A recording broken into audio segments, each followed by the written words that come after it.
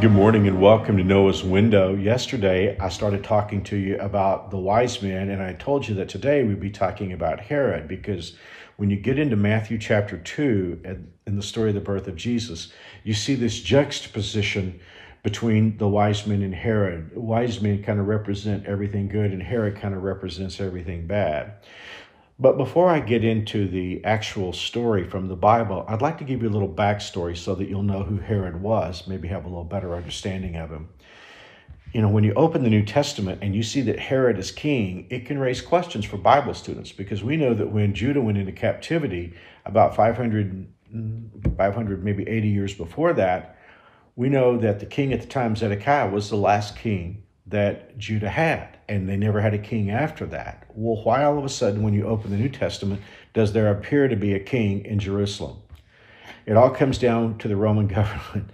The Romans ruled the world. They were the actual power, but they liked to install puppet kings in lands that they felt like would be acceptable to the people who lived there. The Romans never completely understood the Jews. It was just two very different cultures. And Rome thought they were doing the Jews a favor, but instead they actually threw salt in their eyes, and it came down like this. The Romans had a buddy that lived in this area named Herod, and they thought, wow, he's our buddy. We'll put him in as king, and the Jews are going to like him fine. What the Romans didn't understand was that Herod was not a Jew. He was an Idumean. He was a descendant of Esau. So he wasn't even a Jew, but the Romans installed him there. Now, also, too, if you know the New Testament, you know that it can look like Herod was on the throne when Jesus was born, and Herod was on the throne when Jesus died. But it's two Herods. Actually, the Herod on the throne when Jesus died was Herod Antipas. He was a son of Herod. Herod, when Jesus was born, was known as Herod the Great. What interests me as I look at this guy, this Herod the Great, was that in some ways he started out doing some pretty good things. In fact, the temple that was built during Jesus' time, it was called Herod's Temple, because he wanted the Jewish people to have their temple up to date. There were times when the people were impoverished and starving, and Herod took some of his own money and fed poor people with it. So he could do great things at the beginning, but it's very clear by the time Jesus is born, he's got a very, very wicked heart. So with all that history out of the way, let's look at the story. The Bible says Jesus was born in Bethlehem during the reign of King Herod. About the same time, some wise men from eastern lands came. We saw them yesterday. And here's the thing about the wise men. The question that they asked when they got to Jerusalem was what freaked Herod out. You know the question. Where is he that is born King of the Jews? If you're Herod, what's the word in that question that freaks you out? I mean, definitely he wasn't happy that a rival king might possibly be born, but it was the word born itself. Because see, Herod was not born king of the Jews. He knew that. He knew very clearly he was sitting on a throne that he had no right to. From the very beginning of the Davidic dynasty, God had been very clear that a descendant of David would be on the throne. And Herod knew he was on the throne, but he wasn't born king of the Jews. So when the wise men came along and said, where is he, this born king of the Jews? That's what got him so upset. In fact, it is interesting when you think about this. In verse 3, the Bible says Herod was deeply disturbed. Think about this. Jesus is born. The Messiah is born 6 miles away from where you live. I mean, if Jesus was 6 miles away from where you and I are right now, we would do everything in the world to get there as fast as we could. And yet Herod was deeply disturbed because these wise men were going all over town asking everybody they could see, where is he, this born king of the Jews? They expected everybody to know. Now, the Bible says Herod was deeply disturbed, but the thing that catches my attention, the Bible says so was everybody else in Jerusalem. Why would they be disturbed that the greatest thing in the universe had happened right there where they were? Good question. Now, the next thing that Herod does is something that really does cause me to just pause in shock. When Herod wants to know who this king might be, he goes to the Bible scholars in this town, and he asks the question, where's the Messiah supposed to be born? And what do? They go to the Bible. They go to the book of Micah, and they look at a prophecy that we've been talking about that was written 500 years before, and they said, he's going to be born in Bethlehem. Now, you and I know the rest of the story. Herod doesn't want to worship Jesus. He wants to kill him. Now, wrap your mind around that for a little bit. Herod believes the Bible enough that he wants to know, what does the Bible say about where this Messiah is supposed to be born? Now, I struggle with that, because if you believe the Bible is true, then why would you feel that you have the power to destroy someone whom the Bible has prophesied so many great things about? I think the answer to that question is the same thing that a lot of us feel. I mean, for those of us who love Jesus, believe the Bible, we open the Word of God, and it seems so clear and it seems so wonderful, and yet we talk to people who are kind of like blind to it. In fact, that's what the New Testament says. They are spiritually blinded. And to me, that's the only explanation for how a man like Herod could ask, what does the Bible say about where Messiah is prophesied to be born, and then turn around and in his heart want to kill that king who's been born.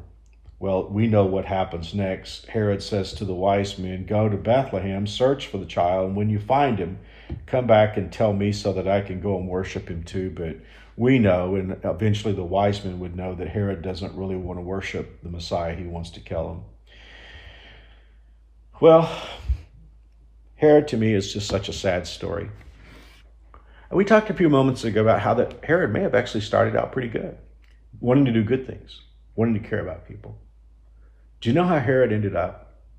He ended up lonely, hated, and desperate. Here's something that I think you may find interesting. Herod, somebody could say, well, Mark, what a horrible man to kill all the boy babies in Bethlehem. And you're right, it's horrific. But Herod killed 3 of his own sons, and killed a wife, and killed other family members. I mean, he just destroyed his life in the most awful kinds of ways. All of that to say this. Herod's issue was he was a king who had no right to his throne, and he wanted to stay king at all costs. Wow. Does that come right down to where we live today? I hear so many awful things. I mean, as pastor of a great church, I'm going to hear stories about awful things that people do. I can't tell you how many times someone reads to me something that someone has done bad, and the first word that comes to my mind is control. The person who has done the bad thing wants control. I mean, if you look at almost all the bad things that human beings do to other bad things, it pretty well comes down to wanting control. Control is something that we were never meant to have. See, as someone said many years ago wisely, there is a hole in our hearts. There is an empty throne in our hearts that was designed for God. And as long as we sit on that throne, we're going to crave control. This is what causes marriages to have trouble. Oftentimes you have 2 people in a marriage, they both want control. This is what causes all kinds of problems in the workplace. It's what causes all kinds of problems in human relationships.